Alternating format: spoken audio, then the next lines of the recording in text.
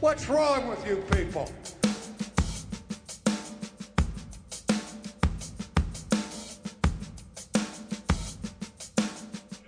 Welcome to Not Another Baptist Podcast. And if you are looking for theological education that includes both academic challenge and hands-on ministry experience, then might we suggest Southwestern Baptist Theological Seminary? And the best way to experience SWBTS is to attend their Fall Preview Day on October 21st. Preview days are your opportunity to see firsthand all that Southwestern Seminary has to offer. During your visit, you'll tour the campus, speak with faculty, chat with fellow students, and experience the unique campus community of Southwestern Seminary. And all Preview Day attendees will have a chance to win a $1,500 scholarship. Fall Preview Day is October 21st, so register today for free at swbits.edu/preview. And Kyle, non-alcoholic beerman, it is marginally good to see you today because I am tired, and what I want to be doing right this very moment is sleeping because I have just come in literally this morning from Juneau, Alaska. Yeah, I mean, we're talking like single-digit hours ago that you arrived back home. I landed in the great Republic of Texas after the scenic tour of Alaska by plane that I did not intend to do. So let's just go back. Okay. So I wake up at 6 a.m. No, 5 a.m.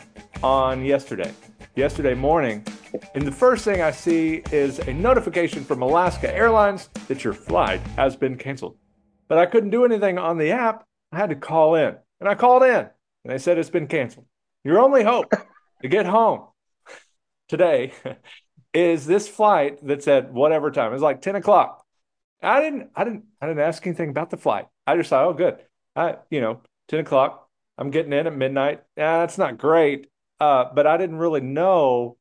I was like stopping in every small town in Alaska. Yeah, you were on like the Greyhound bus of flights in Alaska. We literally, we would get up to cruising altitude and go down. Like there's no drink service, no nothing.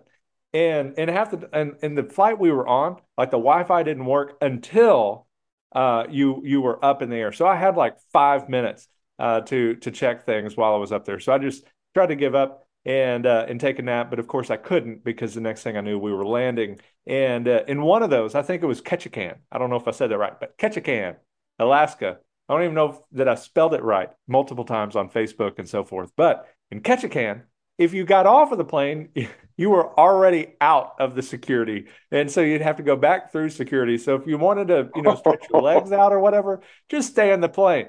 And so that's what I did. I just stayed on the plane and I got some of my steps in just walking up and down. Hey, there you go. And so did that, landed in Seattle. And I think we could take a moment just to talk about this because in Seattle, right, I'm going to repeat that town, Seattle, Washington.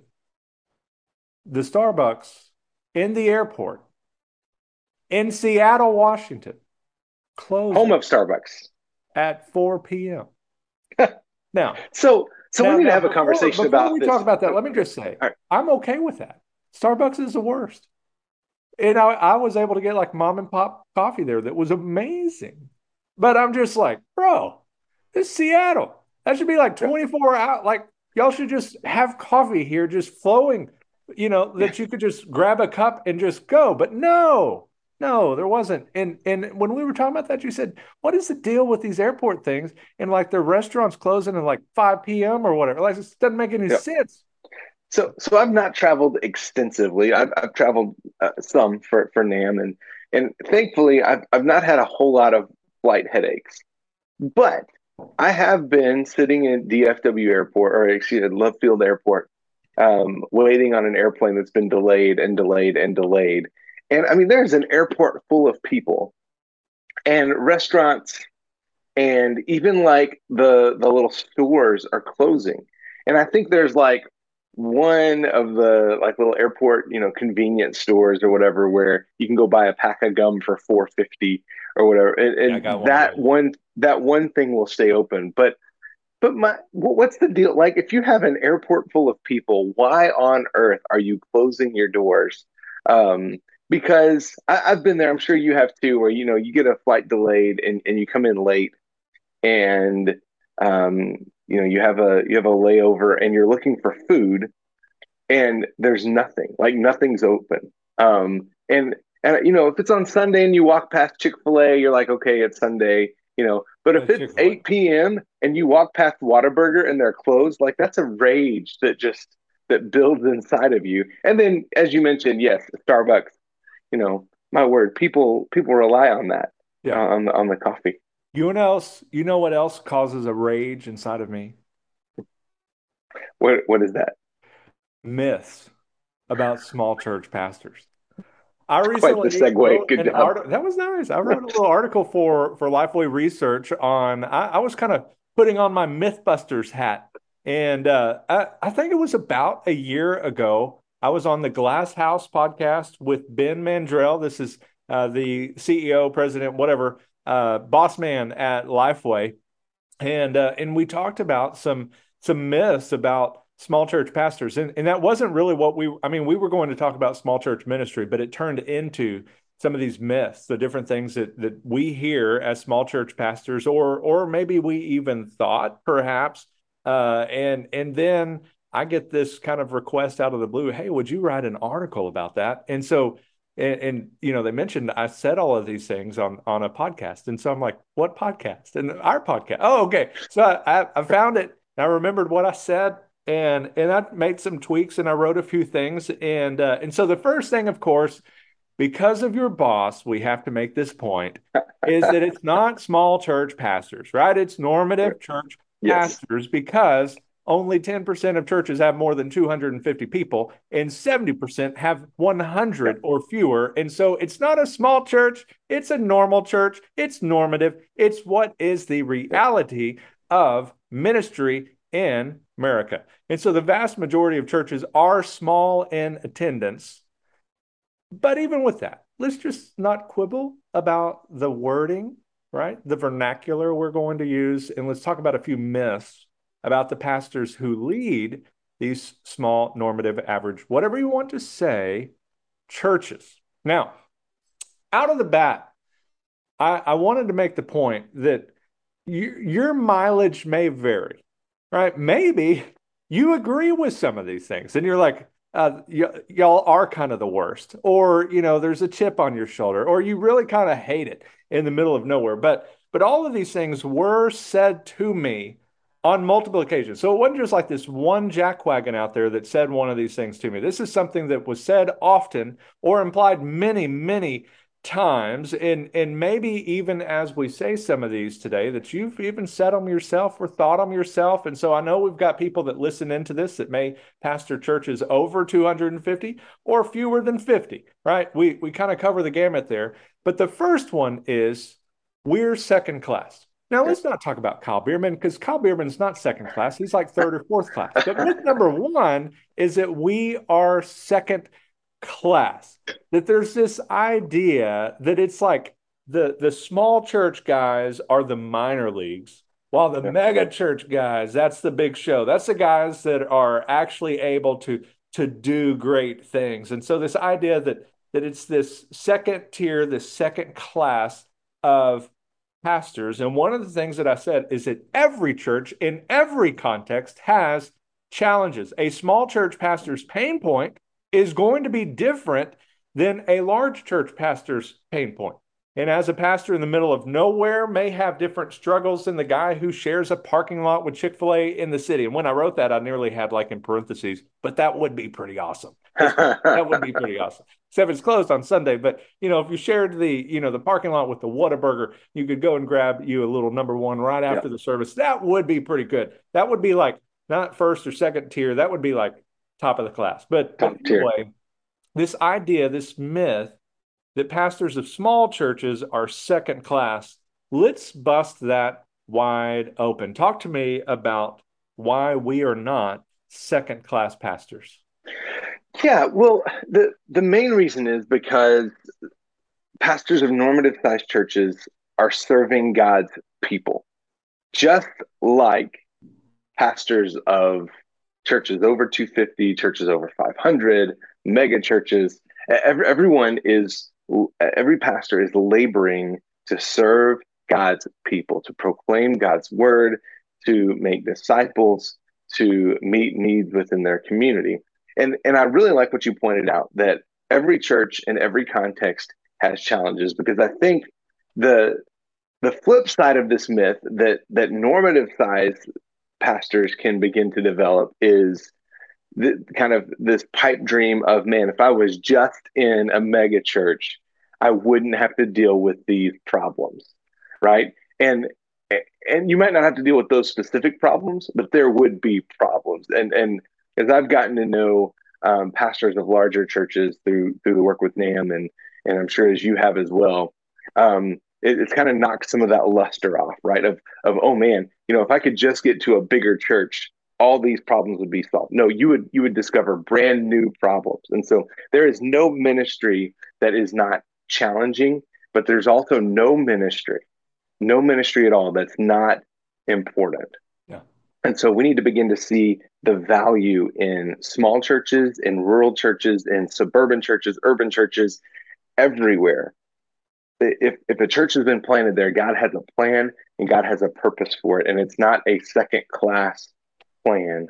It is the Great Commission that has been given to all believers, all churches, to make disciples, baptize them in the name of the Father, Son, and the Holy Spirit. Yeah, and one of the other things I pointed out is we're not dumb, we're different. Now, Yep. I've realized, the two people saying this are rather dumb and We've different, we've but done dumb we've things. done We've dumb not. things. It's not our identity is not dumbness. We've just done dumb things.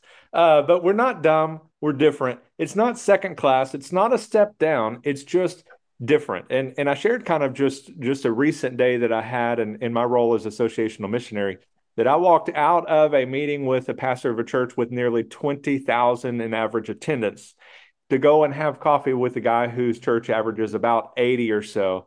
And yes, one obviously has a larger reach and platform and all of that kind of stuff.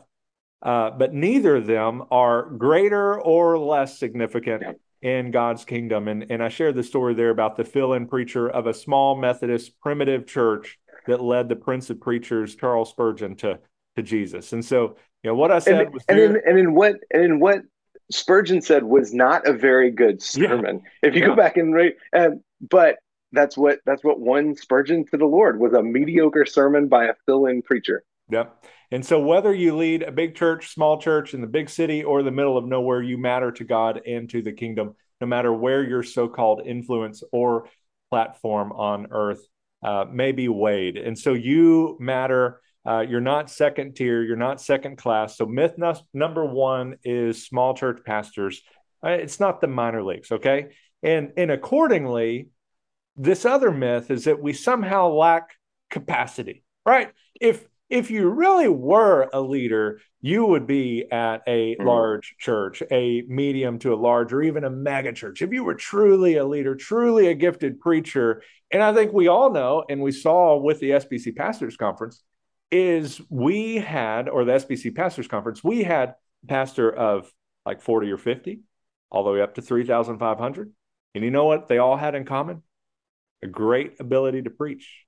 They're all doing great work in their churches. They all have capacity. And so along the lines of we're not second tier and so forth, but the pastor of a large church is not necessarily a higher capacity leader than the pastor of a small church. We would just say that the leadership abilities that they have are just in maybe different areas, because you and I both know at First Alamogordo or at Mayhill, we wore every hat there was to wear. Preacher, song leader, youth leader, janitor, audio, video tech, the guy that's doing all the internet help for their church members that are over 70 years old, right? They couldn't turn on their mouse, whatever it might be. Like we were doing all of that. But my choice to serve in the quote unquote middle of nowhere was not because I lacked capacity to serve in a large church city or large church in the city. I didn't serve a small church because I had leadership weaknesses or I didn't have the creativity necessary to do that. I served there. Why, Kyle? You served there because you loved the people and you loved Jesus. Yeah, you didn't read my article. I served there because God called me there. Right. So Yes. so just as pastoring a small church in a small town is not second class ministry, it also does not signal a lack of ability to be in a big church in the heart of any big city. And so let's talk about this idea that while the small church pastor's breadth may be numerically tiny, right? They're not leading 20,000 people on Sunday or whatever, that numerically it is a tiny width to their ministry.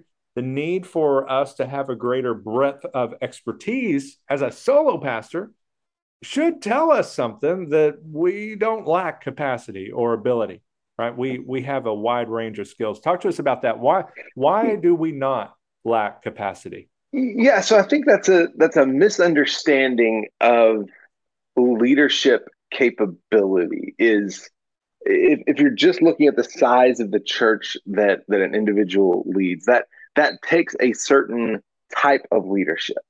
But that leader would probably struggle in a really big way in a rural church where they're having to lead, where they're having to wear a lot of hats, because that's a different leadership style, a different leadership capacity. So I've been reading the last few days a book called The Forgotten Church: Why Rural Ministry Matters for Every Church in America, by a guy named Glenn Damon. He made a really good point about, he's talking about rural folks, and that the perceived a myth about rural people, that they're uneducated. He makes this point about education, which I think serves our point well here about the capacity of rural leaders. He says this: ultimately, true education is not determined by how many degrees a person has, but how well a person can understand the situation and develop the right course of action in response. All right, so there's this idea of education beyond just degrees, the idea of leadership capacity beyond just looking at the church, the size church that they lead, because there is a leadership in smaller churches where you don't have a secretary to screen your calls, where there is no one filtering emails and determining for you the high priority emails that you personally need to respond to. There is no green room to escape to in between services. I mean, you are going to, in a small church, you're going to interact with everyone. And that means, Matt, as you and I both experienced, sometimes right before the service, sometimes right before the sermon, somebody's going to find you and have a complaint, right? Like right before the sermon, somebody walks up, hey, the toilet in the ladies' restroom is clogged and overflowing, and it's one of those. Great. I'm sorry, I can't do anything about that in this exact moment.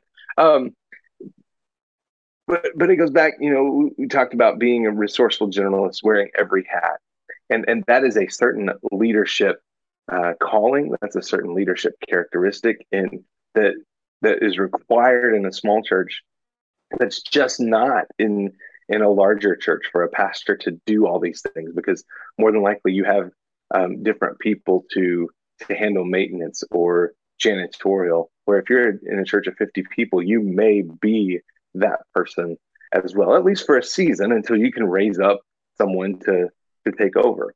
And so, yeah, it's not to say that a small church pastor lacks capacity is completely disregarding the difference in the leadership style that's required for a small church versus a larger church.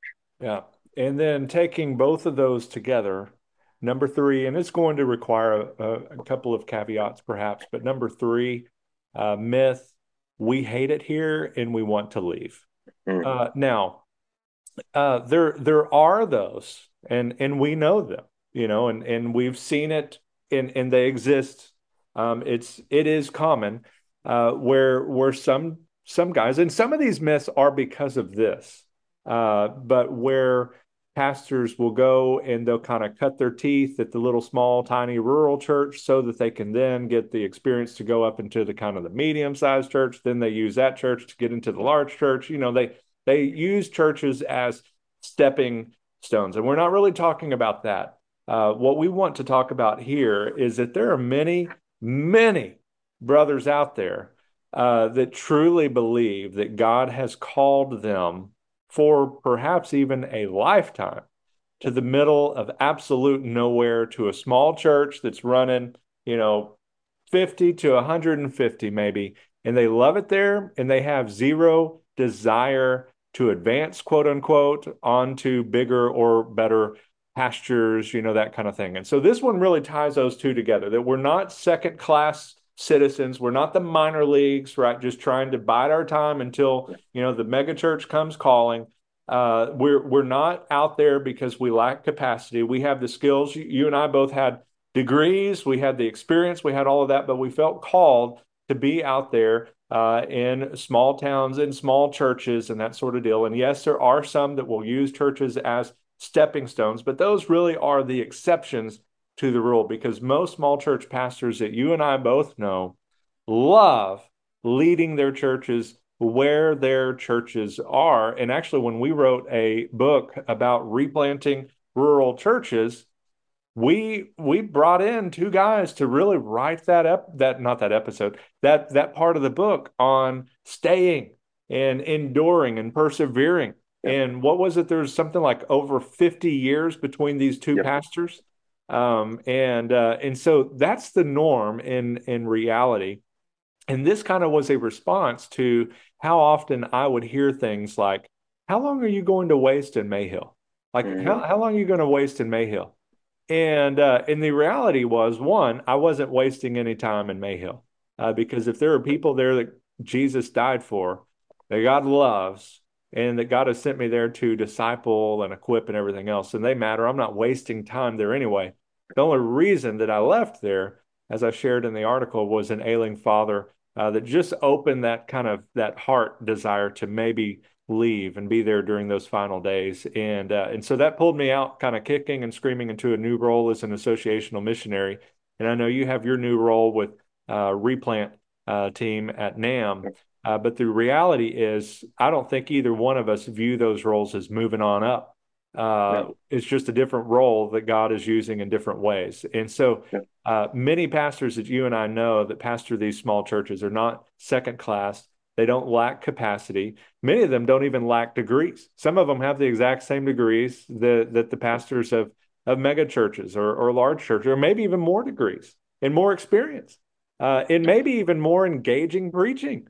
But and they have no desire to move on up.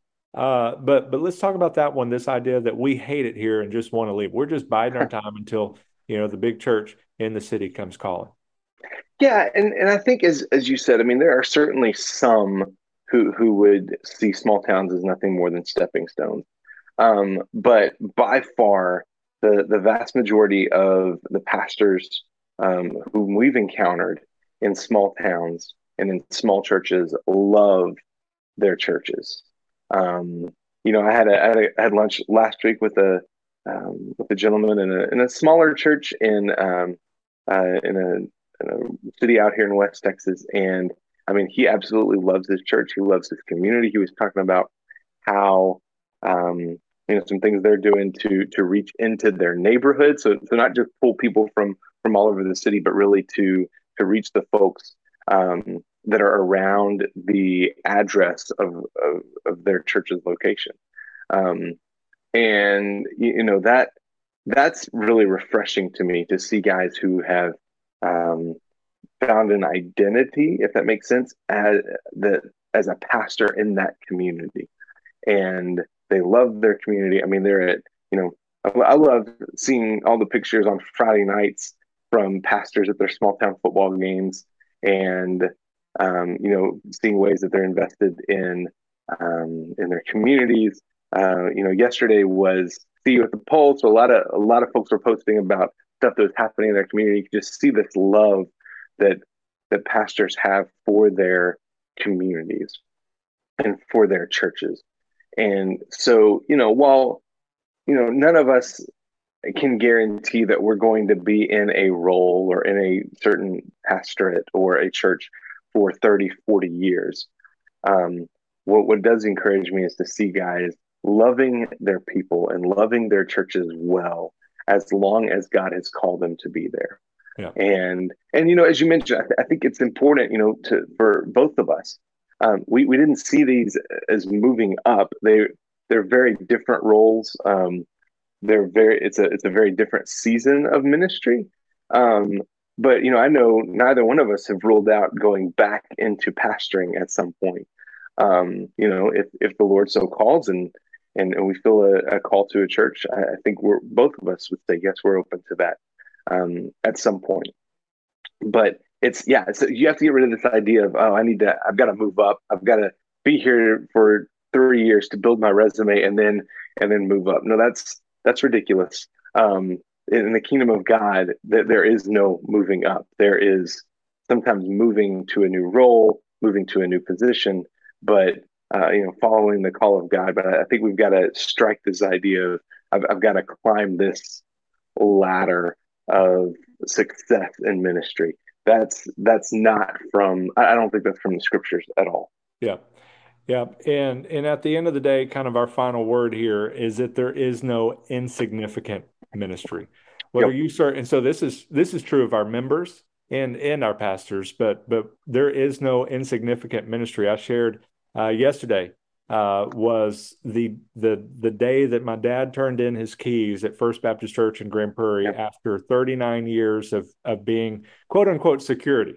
His job was unlocking the doors, and back in the day, that was also getting there at like 4 a.m. in the morning or 5 a.m. in the morning to turn on the boiler room so the church would have heat and Yep. so forth. Nobody saw him ever do that job. I went with him many times to do that job because I was an early riser and I was up, so I'd get to go with him. Yep. Nobody saw him opening the doors. Nobody saw him turning on the boiler room. But I promise you, that was a very significant ministry because had he not unlocked the door, had he Yep. not turned on the boiler room, that church service was going to be different. We might be Yeah. even having a drive-in service outside because not everybody was going to have a Yep. key to the place. So, Yep. whether you serve behind the scenes as that nursery worker rocking the baby during the service, or you're running the audio and video, of course, we know how significant that is the moment you're late and changing the screen and Yeah. everybody No, comes back. nobody Right? If thinks you want about it people to until something notice goes you, wrong. be a little late on changing that screen. And the same thing is true as pastor, whether you're pastoring 20,000 people or 20. There is no insignificant ministry, whether you're behind the scenes and out of the limelight or in the most prominent church on the planet. Just be faithful wherever God calls you and be content to stay there until he takes you elsewhere, even if that elsewhere is even a smaller church. I've shared how every position I've taken has gone backwards in the sense of, where Pipe Creek was about 40 or 50 and then grew it to about 100 and then I left. And then Mayhill was about 30 or 40, grew it to about 150, 160 or so, and then I left. Same thing with youth groups. I started, I guess my first one was about 50 youth that we grew. Last one had two. So it's always moved back anyway, but until he takes you elsewhere, just be faithful. Yeah. And so my final word to pastors, specifically the small church pastor especially, you are seen and known today. Your worth is not in your Twitter reach or how many you have in your pews, but in Christ Jesus alone. And also to the larger church pastor, don't look down on the small church pastors. View them as Yeah. crucial leaders in God's work to advance his kingdom. He uses all of us in different ways to accomplish his plans of advancing the kingdom. And the gospel is indeed on the move. So Kyle, give us a final word and then send us out. Yeah. So two things. First of all, if you are No, a I said larger one. church, One I know final word. No, I'm just kidding. I Go have ahead. I have two things. If you are a larger church pastor in one of the larger churches in your association, I would say make it a point to build relationships with the smaller church pastors, whether and to see how you can partner. Whether that's if there's a church that's really struggling and your church has the financial capability to help, or just meet and offer some encouragement. That goes a long way to break those the divides or the facade of the bigger church is glamorous and it has it all together. You can break some of that and you can really provide an encouragement to guys in smaller churches if you will make it a point to do that. And secondly, if you are in a small church and you need some encouragement, our book, Replanting Rural Churches, is obviously geared towards rural, but it's just an encouraging booklet that you can read in probably one sitting. If you're in rural churches, specifically the Forgotten Church by Glenn Damon is a great one as well. And then if you are in a small church, the book Small Church Essentials by Carl Vaders with a V, is just a helpful equipping tool as well to help you think through some strategies that work in your context. And so thank you so much for listening today. We love you. If we can do anything for you, don't hesitate to reach out. Maybe give Hensley the weekend to recover from Alaska and then reach out on Monday. But thank you so much for listening. God bless you. And until next time, may your coffee be as black as night and as bold as the gospel you declare.